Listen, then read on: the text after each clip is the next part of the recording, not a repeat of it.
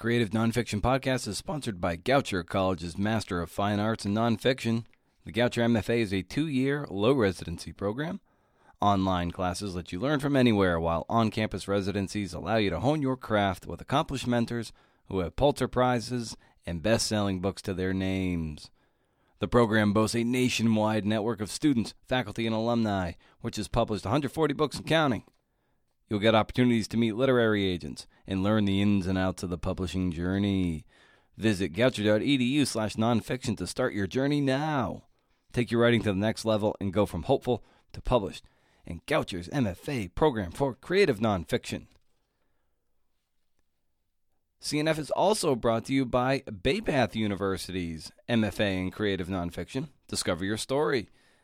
Bay Path University is the first and only university to offer a no-residency, fully accredited MFA focusing exclusively on creative nonfiction. Attend full or part-time from anywhere in the world. In the Bay Path MFA, you'll find small online classes and a dynamic and supportive community. You'll master the techniques of good writing from acclaimed authors and editors, learn about publishing and teaching through professional internships, and complete a master's thesis that will form the foundation of your memoir or collection of personal essays. Special elective courses include contemporary women's stories, travel and food writing, family histories, spiritual writing, and an optional week-long summer residency in Ireland, with guest writers including Andre Dubus III, Anne Hood, Mia Gallagher, and others. Start dates in late August, January, and May. Find out more at baypath.edu/MFA.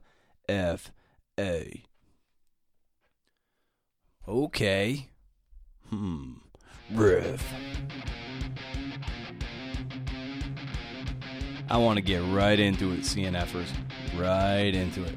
None of the usual nonsense. Today's guest is Julian Smith, a freelance writer based out of Portland, Oregon, and the author or co-author or co-writer of 3 books of nonfiction. Julian writes about science, conservation, adventure for Smithsonian, Wired, Outside, Men's Journal, National Geographic Traveler, among others. His books include Smoke Jumper and Crossing the Heart of Africa. His latest, which he co-authored with David Wolman, is Aloha, Rodeo. 3 Hawaiian Cowboys, the world's greatest rodeo, and a hidden history of the American West. It's published by William Morrow. It's a great book, man. But first, be sure to subscribe to the Creative Nonfiction Podcast, CNF, the show where I talk to badass writers, filmmakers, and producers about the art and craft of telling true stories. Wherever else you get your pods, go and subscribe. Just get it. Get to it. Join me on Twitter at Brendan O'Mara and at CNFPod to keep the conversation going. Share this episode across your social networks so we can spread the CNF in love. I told you this would be quick, so let's do this. Let's get right into it. Here's Julian Smith at Julian Smith on Twitter. And here we go.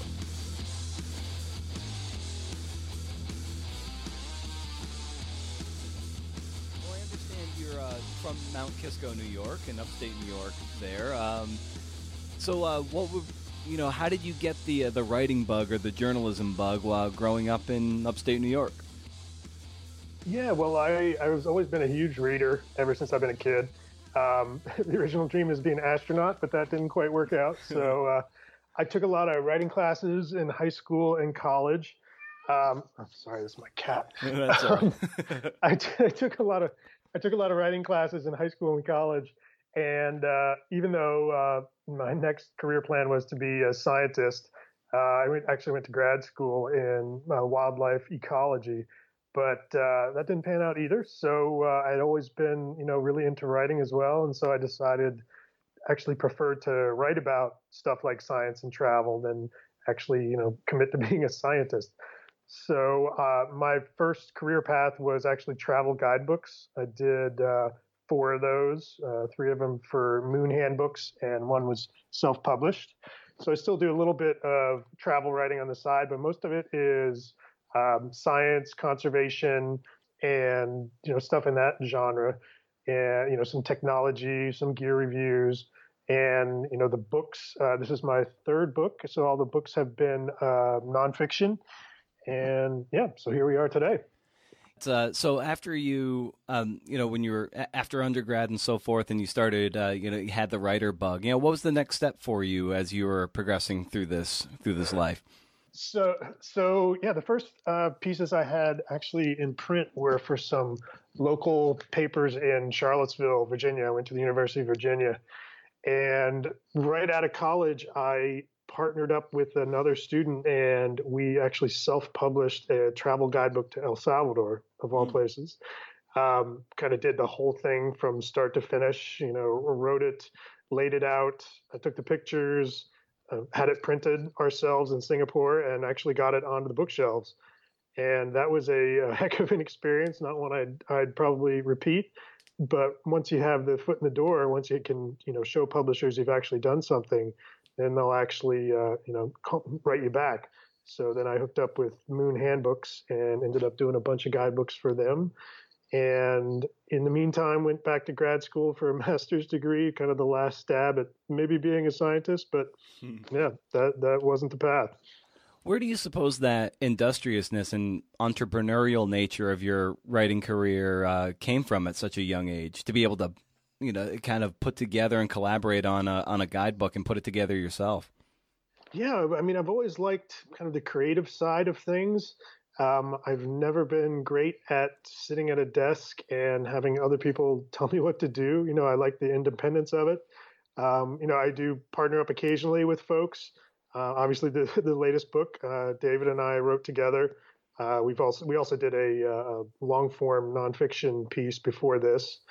The guidebook was with a co-author, but other than that, it's just been a solo ride, and it's it has its ups and downs, but the freedom of working for yourself, being able to choose which topics you go after, it's hard to imagine doing anything else.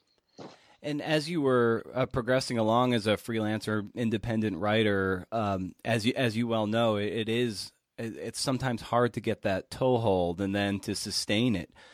Can you point to some early victories that allowed you to get some momentum that you were able to parlay into more work? Yeah, well, the travel guides are a really big entree into the world of travel writing. So I've done stuff along those lines for National Geographic Traveler, the Washington Post. I mean, once you can show editors that you've done an entire book, they'll actually take you seriously. But as travel writing is, you can imagine, an incredibly competitive field, and so that's why I've drifted more into the science conservation, and also because that's a little more interesting to me. But yeah, I would say the early books were kind of the turning point for me, and then a few early articles. You kind of build on the publications. You start small, and then you slowly get bigger and bigger. And I was lucky enough to get a few small pieces early on in places like Smithsonian and Wired. And you got to be persistent, but it also takes a little bit of luck and a lot of networking and sending out ideas, getting used to being rejected. You got to have kind of thick skin and be self-motivated. But yeah, you got to shoot as high as you can, sometimes even a little higher than you think, and you'll be surprised sometimes. How long did it take you to hone a good, like, sort of pitch and query routine, or even a pitch template that you felt like you could successfully send out there with a relatively good batting average? Honestly, I feel like I'm almost still working on that. The criteria is different for every publication, and it changes, over time. The publications are looking for different things. But, I'd say maybe 10 years into the freelance thing, I felt like I had a pretty good handle on it. I read a lot of, books about how to do it, talked to a lot of people. We actually, here in Portland, there's a lot of nonfiction writers kind of along the same lines. And so we actually put together, we call it a pitch club, where we get together and usually at a bar, drink some beers, and actually pass around pitches that we've written and critique each other. And, along with suggestions on where you might pitch it, and we exchange editor information and, other nitty gritty about publications. So that's been a huge help too. That's awesome. When did you guys start that up?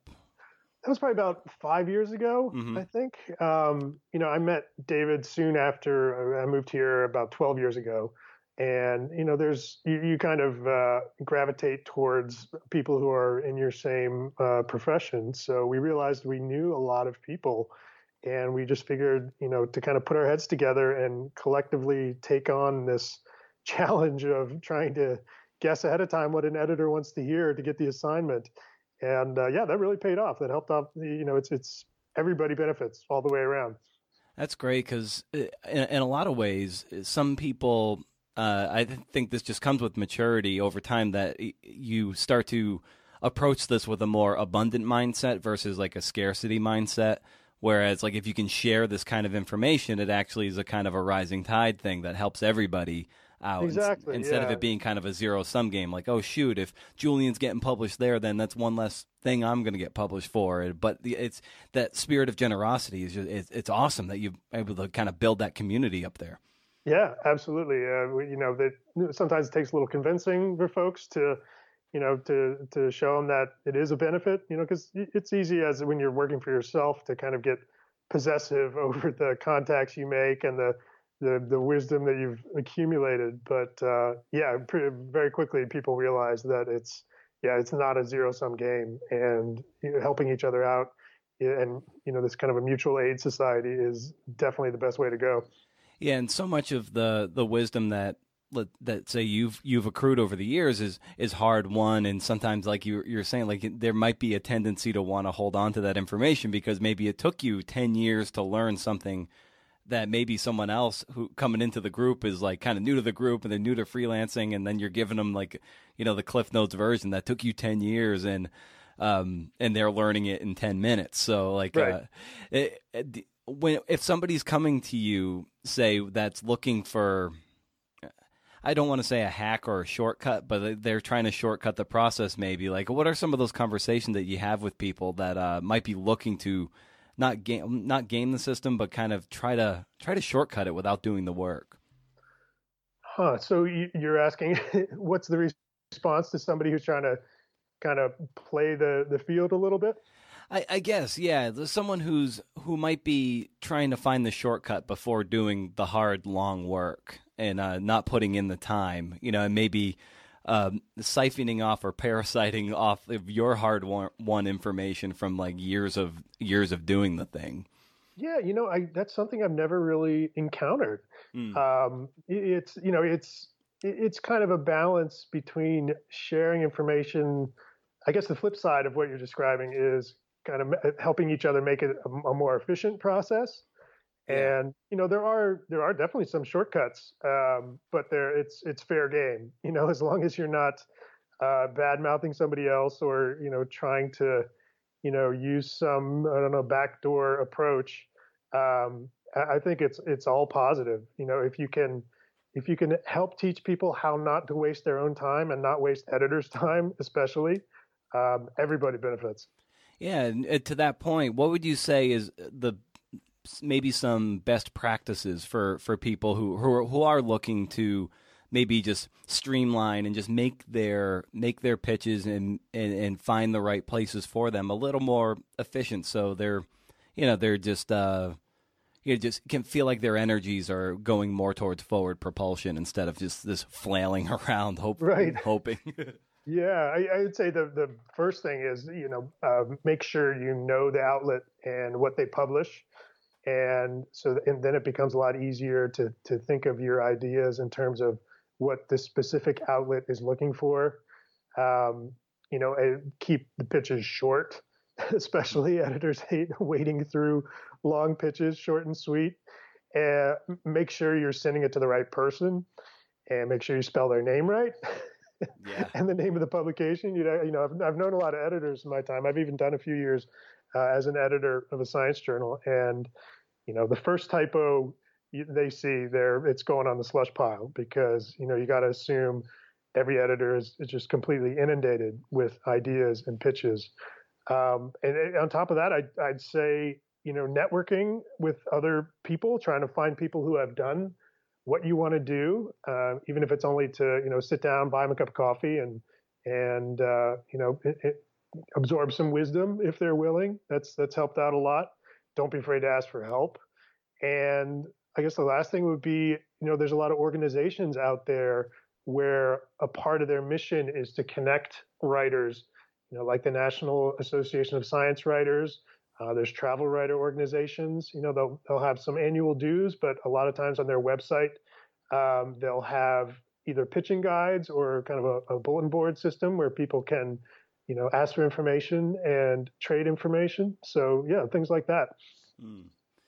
And as a freelancer, of course, you're always in the business of generating your own story ideas and trying to parlay that and snowball all that. So how do you find your ideas and nurture those, and then if they're worth nurturing, then start to really sort of lean into them? Honestly, it involves spending a lot of time online. Yeah. I'm kind of I have a bad habit of going down rabbit holes online. Everything is interesting, which is kind of a blessing and a curse at the same time. Reading the news, obviously. You can get on mailing lists of, announcements from publicists that sometimes help, but that's also, you got to keep in mind, something that thousands of other people are getting as well. So basically, it's keeping an eye out, finding sometimes certain websites are great aggregators of ideas, and just keeping a running list, basically. I mean, I have folders on my computer with, hundreds of potential ideas. And so then the challenge really becomes triaging these lists, and it's always a balance between what interests you and what you think might interest an editor. And a lot of times those are really different things. I mean, I have ideas that I'm absolutely in love with that for the life of me, I couldn't figure out who to send it to. But yeah, just keeping an open mind and open eyes and open ears, really. And, of course, talking to people. A lot of times I've come up with ideas while I'm on an assignment for one publication and talking to, scientists or people on the ground, and, they'll say, "Oh, have you heard of such and such?" And I'll say, "No, let's look into that." Mm.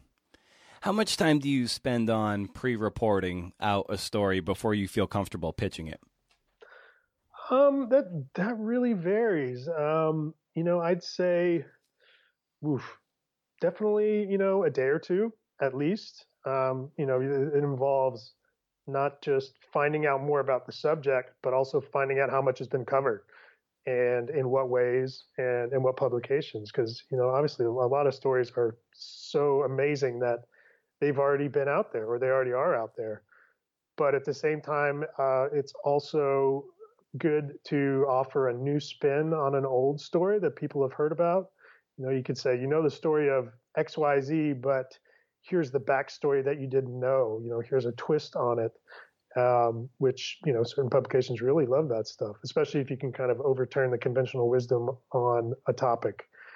But yeah, definitely, sometimes it's really quick. Sometimes it's a matter of a couple hours, and sometimes it'll take days or weeks. But, typically I would say it's in the days range. Mm. And when say you've got your idea and you've got a central figure in mind to carry you through that story, how do you then go about lobbying that person to want to be in the story? Just baiting them long enough so that you can then at that point start querying out, and then if you get the green light, you can dive in whole hog. So what does that look like when you're pitching your central figure? Usually it's just just asking, really. Mm-hmm. You say, here's what I do. I find what you're doing really interesting. A lot of times you just call them up or email them. And, I can probably count on the fingers of one hand the people who I've reached out to that aren't totally thrilled to tell you about what they do. I mean, everybody loves to talk about their job and what they're into. So, I'm trying to think of the last time I reached out to somebody and didn't get a positive response. I mean, you might get no response if they're super busy. That's definitely happened. But if you can, track people down and contact them and say, I'd love to tell the world about what you do, what you're into. I mean, 99 people out of 100 are fully on board with that. Mm. And having been in the freelance game for a while here, and the way the landscape of feature writing and magazine writing kind of contracting and all that, how have you managed to kind of stay afloat and keep, and be able to keep your oars in the water and keep making a go of this thing? Good question. The books help. Doing a book every year or two, it's nice to have a big project to work on, with a big chunk of money up front. Other than that, just plugging away, really. One thing that I've done recently is I've paired up with my co-author on this recent book, David Woolman, and another guy, Chris Higgins, here in Portland. All of us are freelance writers with a lot of experience. And we've started a business called Delve. We're calling it a story studio. And so we work with ideas that we have and ideas that other writers bring us. We help people craft pitches and help them place ideas and stories in publications where, either they have a contact or we have contacts. And we have contacts in the film industry in Hollywood where you take these ideas and they can show them around and, hopefully get a TV or film deal out of it. So this business has really started to snowball recently. We actually just had an announcement today where we've partnered with an agency in Hollywood. And, we had last October, we arranged a cover story in Outside Magazine for a writer here in town.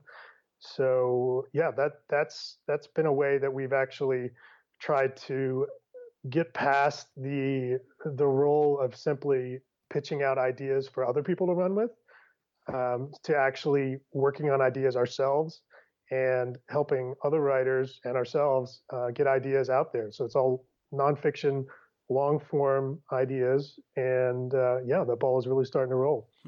So what are the logistics of that? Is it kind of like a membership thing that you pay into? Like how does that work? No, not at all. We just we're always looking for ideas from people. They've got to be meaty enough to sustain a long form narrative, and not just there's this cool thing out there, or this person had an interesting life, but they've got to have a narrative arc with interesting central characters. Beginning, middle, and end, as you always hear. Mm-hmm. Twists and turns help out a lot. But yeah, people come to us and we help them arrange to get these pieces out there. And we sometimes we can offer a little bit of money for that, and hopefully it'll be more in the future. But the writer also gets the full payment from whatever outlet decides to run with the story. We've worked a lot with the Daily Beast, Outside Magazine. We had an arrangement with Radio Lab where we were giving them ideas. And so how the Delve interest comes into it is we sign contracts with writers that say if this does become a TV show or a film down the road, that's the kind of profits that we would be sharing. But upfront, we're not taking any money out of anybody's pocket. So, it works. It helps out all around. Everybody comes out ahead. Wow. Yeah, that's great. And in the course of your own writing and even other business interests, like what excites you the most and makes you feel the most alive and engaged across all your projects? Oh, that's a good question. I kind of have a particular bug for interesting history stuff. A lot of my ideas are historical events or people that nobody knows about, and that they have this amazing story that also happens to be true. I think a lot of the most meaningful stuff is the conservation stories. I write a lot for publications like World Wildlife or the Nature Conservancy magazine, and where you're talking about good things that are happening in the conservation world. That's kind of one of the reasons I moved in that direction from the travel writing, because, travel writing is fun and it's got great benefits. But, something like a good science or conservation story where you're getting the word out about something that's really meaningful and optimistic, I find that probably the most satisfying. Mm. And as you were, leveling up and starting to write for more high-profile magazines, a lot of the magazines that so many freelancers aspire to, what was that like for you to, and even maybe the self-talk you were going through as you were leveling up, and then realizing that you're kind of dancing with a new kind of fear. Because it's going to be more visible and the standard is higher. What was that like for you as you were, transitioning to that sort of next level up of publishing? Honestly, it wasn't that huge a leap. I don't know, maybe that says something about, if it's a confidence level thing or what, but I've always just tried to do the best the best writing that I could. And early on, getting, fortunate enough to getting gigs with, the Washington Post when I was living back in DC, or National Geographic Traveler. Even if it's a tiny little 300, 400 word thing, just doing the best you can. And most of the time it seems to be well received. A feature is another beast. Usually the first feature for a high profile publication is a little bit nerve wracking. You want to make sure that you kind of got the tone that they're looking for, and, everything is a little bit different. But once you kind of get past that hump, it gets a lot easier. Mm. And I love the ice cream, the Cold War piece that you and David wrote for Epic magazine. That piece was just really fun and like wrought with this conflict and everything. So how did you and David come to want to like collaborate on a long form magazine piece of that nature? That was an idea that we knew an ice cream store owner here in Portland, and we had been given this germ of an idea about ice cream trucks. Actually came from the editor at Epic. He was like, why don't you look for something about, ice cream trucks? I'm sure that it's not a 100% happy world. So we started poking around here in Portland, and one of the ice cream folks that we interviewed, he said, you need to go talk to this guy down in Salem, who turned out to be Dennis, one of the protagonists in that story. And David went and talked to him, and he is an incredible character. Some people just seem born to be written about, and he told us about this kind of ongoing conflict he'd had with another ice cream truck driver named Ephraim, who was an immigrant from Mexico. And the more we dug into that, just the story just kept going and going, and it was alternately hilarious and dead serious. And it was just such an interesting balance of those two. I mostly interviewed Ephraim, and David mostly interviewed Dennis. And then we put these two stories together from opposite ends of the different versions of telling the same story. And it was just sometimes you say these things almost write themselves. And this was one thing where we just sat down with these people and just took notes, and the story just kind of was born like that. It struck me as a story, especially for Dennis, that it would be like, I wonder what the conversations were that you guys had to lobby Dennis to go on the record and tell the story, because a lot of his actions are pretty, or they're kind of hypocritical to his ethos and kind of unsavory in a lot of ways. So I wonder how you guys were able to successfully lobby him and and Ephraim too to want to share the story, which is it's part petty and this fraught with this rivalry in Salem. I wonder like how you successfully lobbied those guys to be written about. Honestly, again, it was just a question of tracking them down and saying, I want to hear your story. I want to hear your version of this, Yeah. especially if they know we're talking to the other guy too. But with Dennis, honestly, it was more of a question of getting him to stop talking than getting him to talking.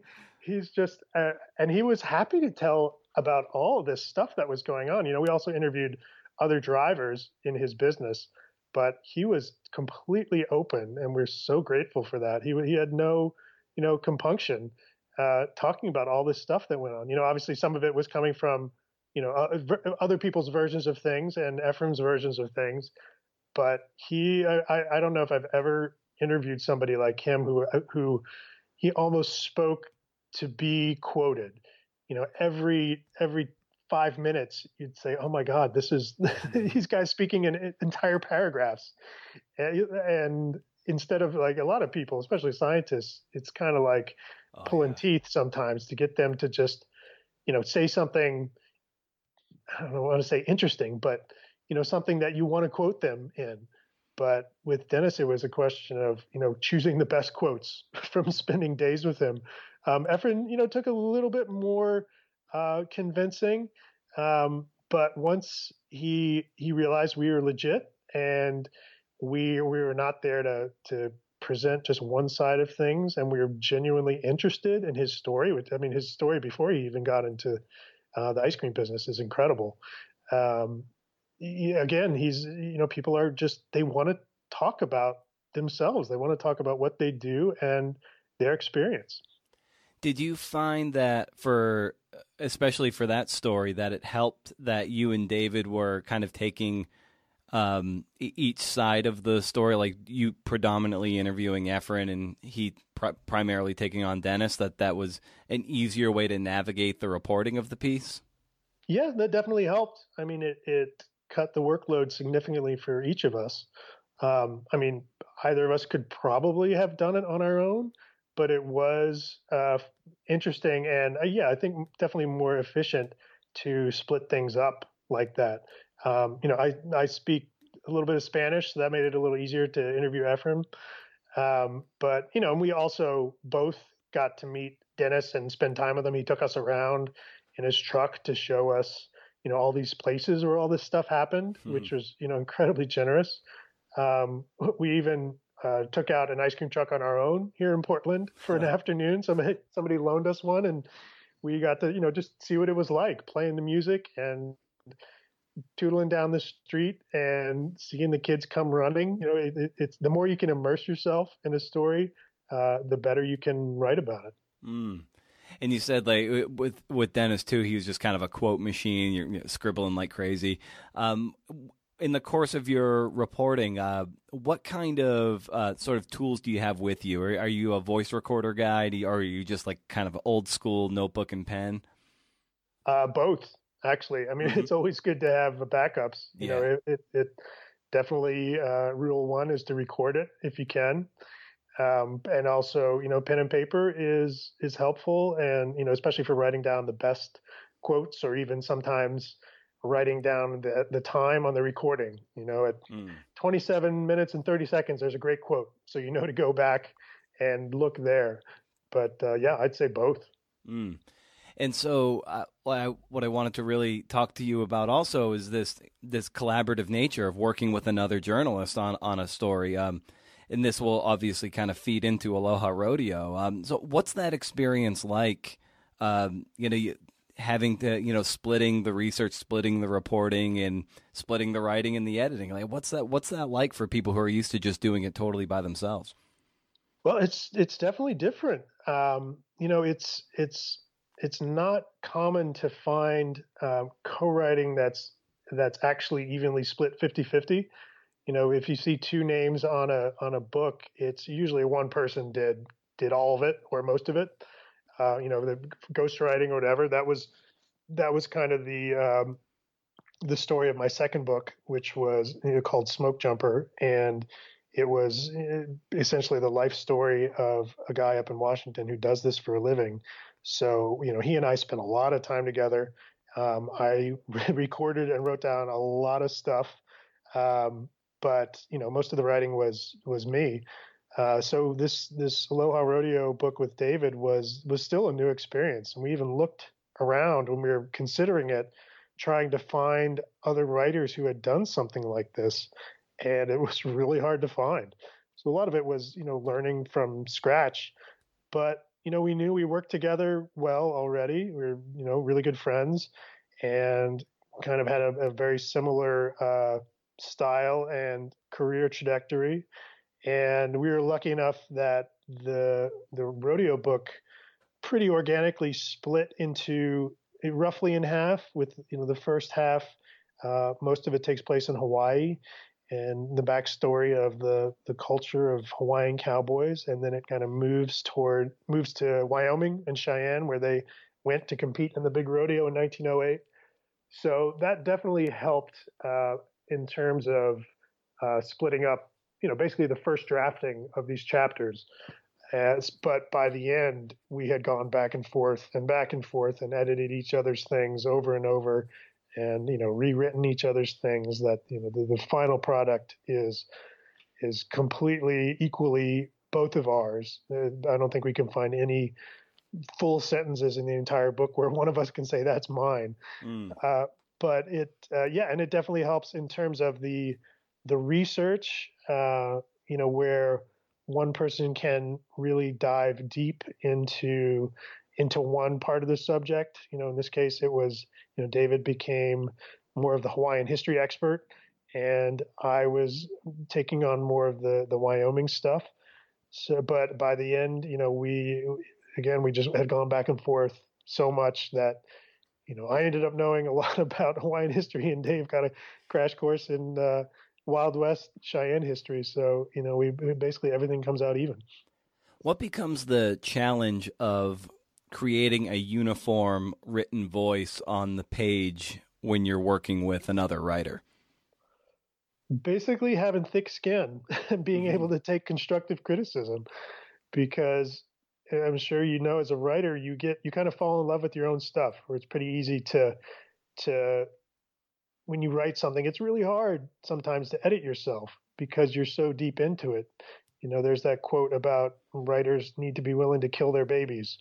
Forget who said that, but sometimes it feels like that when you're trying to decide, if you have to cut whatever you wrote by 25%, that can be a really hard thing. But if you have somebody else telling you what they think is worth keeping and worth not keeping, basically in the editorial role, that in editing can usually makes a piece 100% and 1,000% better.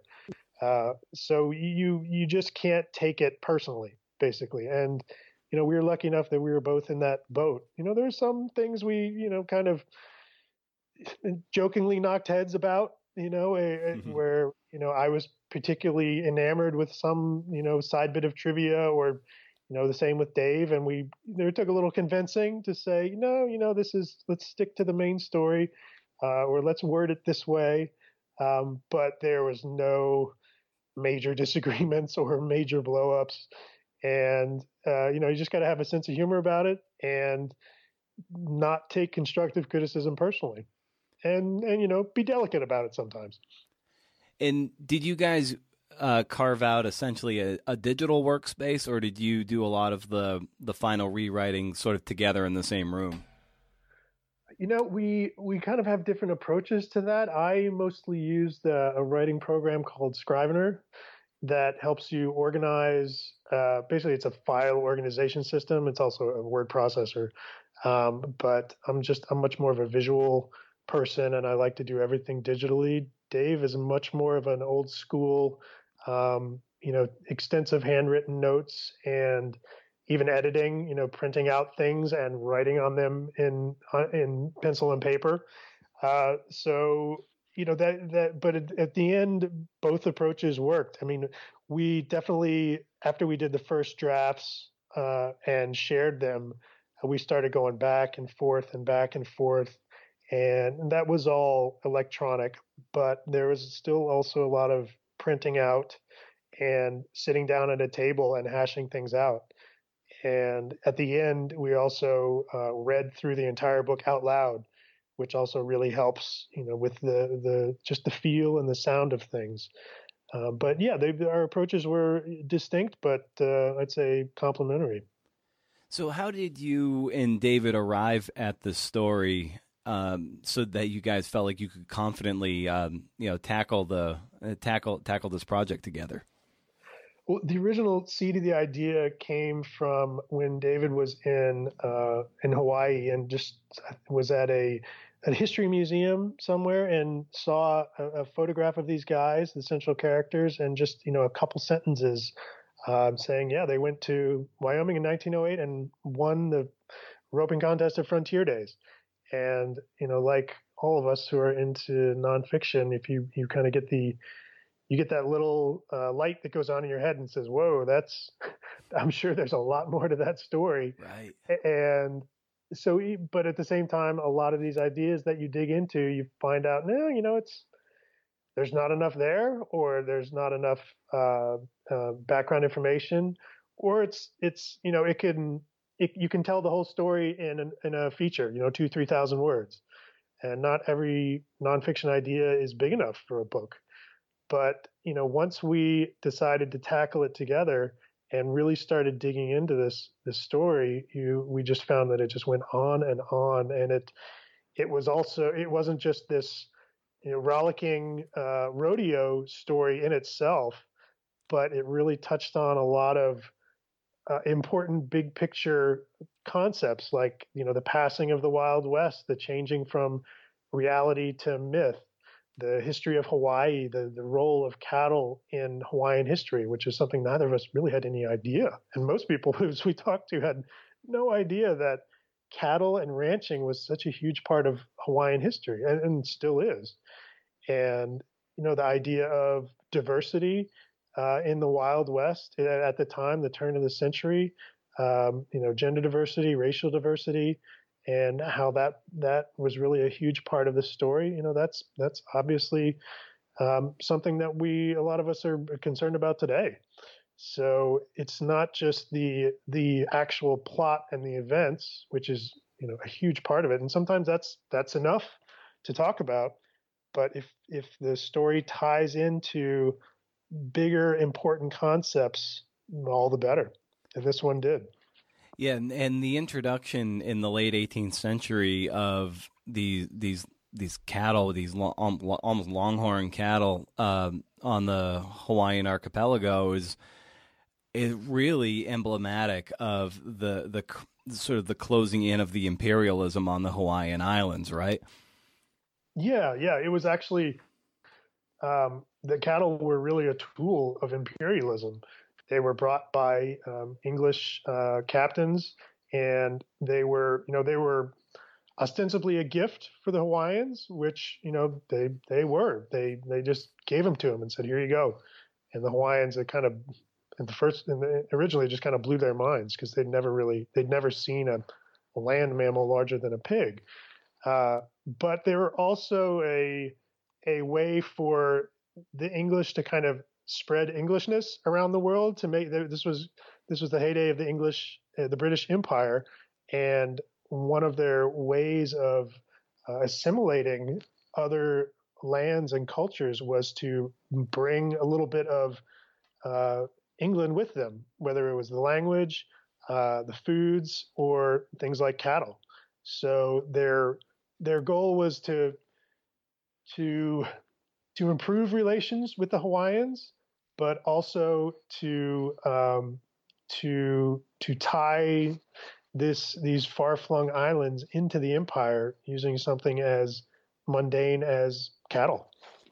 Yeah, and you could get a sense like as the first cattle were introduced, like that in a way was kind of like this imperialistic virus that was infecting the island. It was only a matter of time before other missionaries and other people looking to capitalize on these islands kind of as a way station for accessing the rest of the world. So you got a sense that like the world that the native Hawaiians had experienced was slowly coming to an end, and it would inevitably come to annexation. Yeah, that's definitely the case. The Hawaiian kings at the time were happy to take these gifts And even though there was definitely an episode of them running rampant around the islands, digging up garden patches and goring people, the Hawaiians were also very interested in what the outside world had to offer. At the same time, they were, of course, very concerned with preserving their own way of life. They were definitely tools of imperialism, but they were also at the same time welcome gifts, and they turned out to be part of a very profitable industry for the islands, where these cows were slaughtered. They sold their hides, they sold the tallow, the fat, which were products that were in high demand in around the world. So it really tied the islands into the greater sphere of the world, especially because they were, as they were ironically so isolated way out in the middle of the Pacific, that also made them an important way station for anybody sailing across the Pacific. So they're, in an interesting way, their isolation also made them the center of this web of commerce and trade. And as you guys write in the book too, that you just you don't necessarily realize that there is this subculture of Hawaiian cowboys, and you guys detail how they come to surface as sort of a selective pressure, if you will, to help try to wrangle what ends up being the wild cattle. So how did the cowboy surface as a vocation on the Hawaiian Islands? Well, once the cows were, part of the wildlife of the islands, they were essentially wild animals, and the Hawaiian kings at the time realized that they needed to bring these animals under control, because they were huge bulls running around with, they were longhorns, so they had these 6-foot horns, and they were really dangerous. And if they wanted to get the economic benefit from these animals, they needed to bring them under control. So they brought over a handful of cowboys, vaqueros from New Spain, to help teach them how to basically be cowboys. And in the Hawaiian Islands, they took to it very quickly.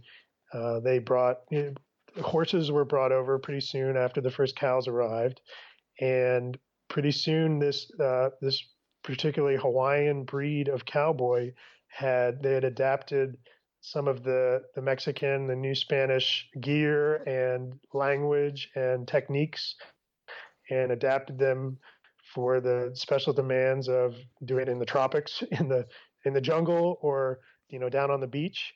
And very soon there was this distinct culture of Hawaiian cowboys called Paniolo, and they were as badass as cowboys anywhere, and they were doing it decades before, even before the classic cowboys of the American West were.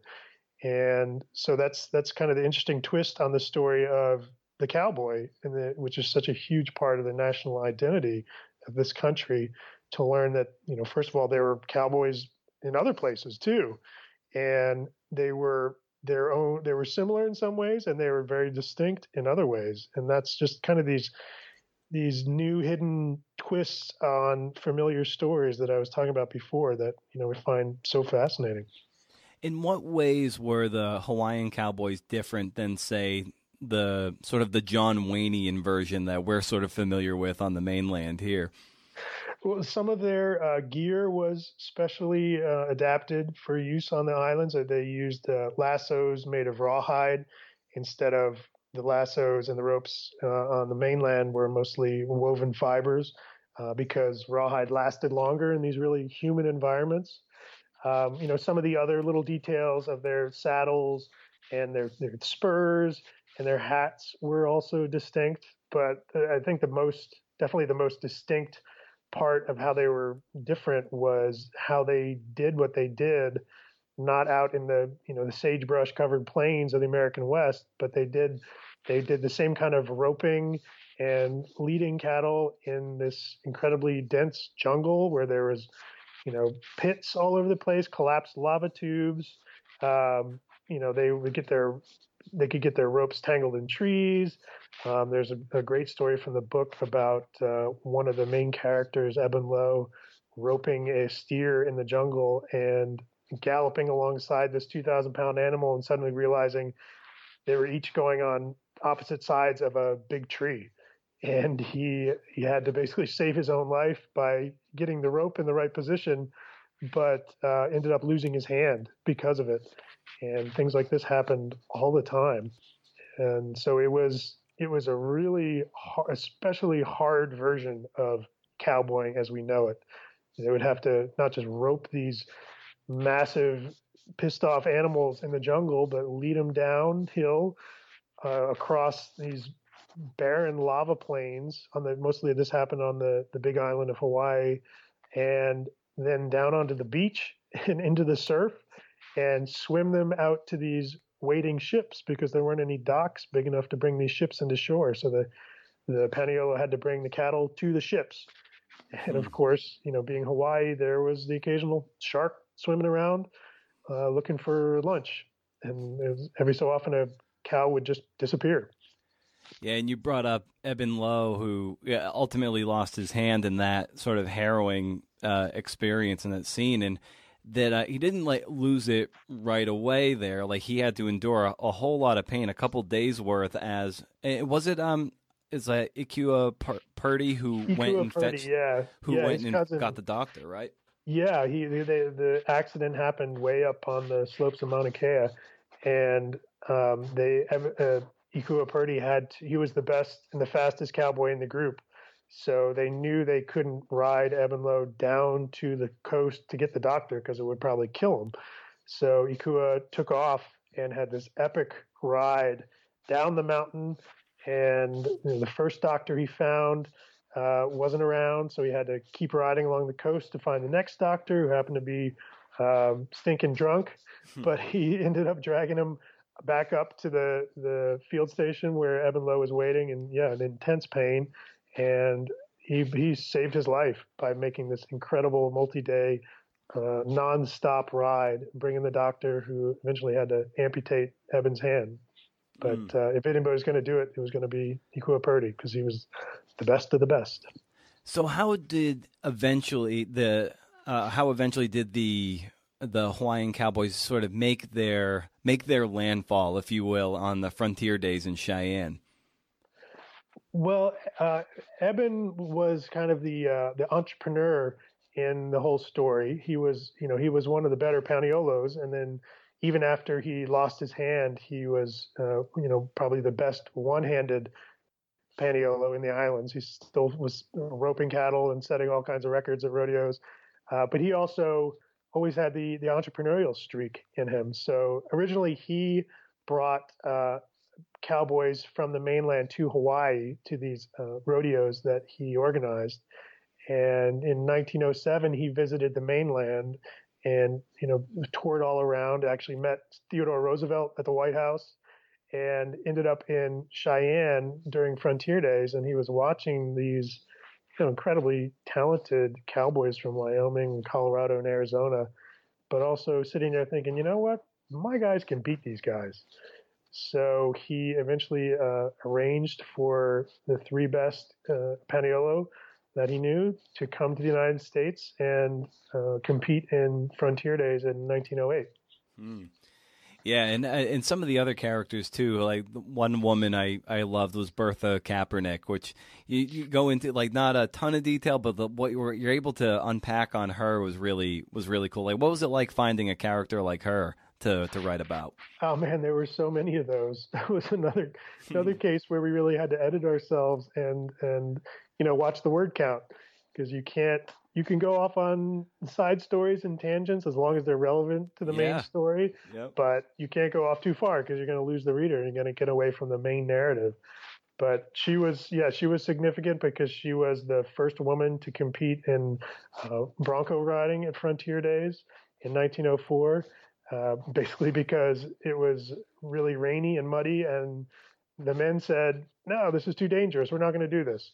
And then she steps forward and makes this incredible ride and shows them all how it's done, basically. And so stories like that. I mean, there's so many side stories we came across in the research for this that could easily make their own articles, if not their own books. in using other books maybe as examples, were you inspired by some other various books in terms of how you wanted to structure Aloha Rodeo? Like there were other kind of like, all right, maybe we can steal the structure from this book that will help inform the structure of ours. Nothing really particularly comes to mind for that one. I mean, we obviously read a lot of nonfiction books, a lot of history stuff, but the structure of every book is kind of unique. Obviously for a history book, you want to do it more or less in chronological order, but it's also still possible to jump around a little bit with flashbacks and flash forwards, and we did a little bit of that in our book. But the overall structure is basically chronological, and yeah, and nothing really particularly springs to mind as a model for that. Mm. And are there, three to, any books that you particularly, revisit and reread that are kind of like a compass for you to kind of remind you how it's done in moments where maybe your confidence is a bit lacking? Honestly, I spend so much time immersed in nonfiction day to day that mostly what I read is fiction. Mm-hmm. I'm trying to think of some nonfiction books. I mean, things like, well, you can even any fiction you reread too. I mean, it's the principles behind great fiction that makes nonfiction like you've been doing really pop. right. I'm trying to think of some nonfiction books. I mean, stuff like In the Heart of the Sea and Manhunt was a story of the group who helped John Wilkes Booth assassinate Lincoln. That's just a gripping story, and it takes place over the course of basically a couple weeks. And I'm trying to think of any others. Yeah, nothing in particular springs to mind. I mean, I read a lot of science fiction and mystery thriller kind of stuff. Yeah. Was there a particular, maybe a nonfiction book? I know when I read John McPhee's Survival of the Bark Canoe, a bunch of years ago, I was like, that one just clicked with me in a way that I was like, oh, that's possible. Like you can write about someone who's anonymous and do a really cool deep dive on, bark canoes that the indigenous peoples and Native Americans at the time were, carving all the time. And then there was this one sort of, eccentric up there in Maine doing this kind of work. And I wonder maybe if there's a similar book for you that kind of turned the world, if you will, from black and white into color. Yeah, I would say it probably In the Heart of the Sea was a big turning point for me in terms of realizing that history just doesn't have to be a dry recitation of facts like it often is in when you're learning about it in school, but it can be this gripping narrative with real characters and real events. Skeletons on the Sahara by Dean King was another one that took this amazing story and brought it into real granular detail with words from the people who were actually there, and and definitely stuff by the guy that you just mentioned. McPhee, yeah. McPhee, yeah, definitely stuff from John McPhee, where I think John McPhee's real talent that I find amazing is taking what could be the most boring, obscure topics and just diving in so deep. And you can also tell that he's fascinated by it. And I think that's something that you really can't fake, is that enthusiasm and fascination with a topic, that enthusiasm and fascination with the topic that you can't fake it, and you would know it when you see it. And a lot of times that can carry an article or a book where it's some topic that it might be interesting to hear a little bit about that, but as a writer, if you can feel yourself falling in love with a story and it just kind of takes over your thoughts, and you can't put it down and you want to learn more and more, I think that's something that's maybe even the key to writing well about this stuff, is you kind of fall in love with your subject, and you dive into it, and sometimes people actually have to pull you back out. Huh. Well, that's amazing. I think that's a wonderful place for us to end our conversation, and what I hope is the first of several as we go forward, podcast or otherwise, since we're practically neighbors out here on the West Coast. Julian, where can people find you online and get more familiar with your work? My website is juliansmith.com, and the Delve business is delvestories.com, which tells a little bit more about that. I'm on Twitter and Instagram and Facebook and all the usual stuff, but that's where you can find me. Big thanks to Julian for the time and the insights. That was fun. Mahalo. Big thanks also to Goucher College's MFA in Nonfiction and Bay Path University's MFA in Creative Nonfiction for the support.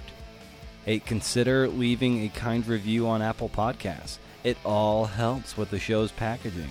Tell me you don't stumble across a podcast and be like, oh, that one's got like 300 reviews. It must be good.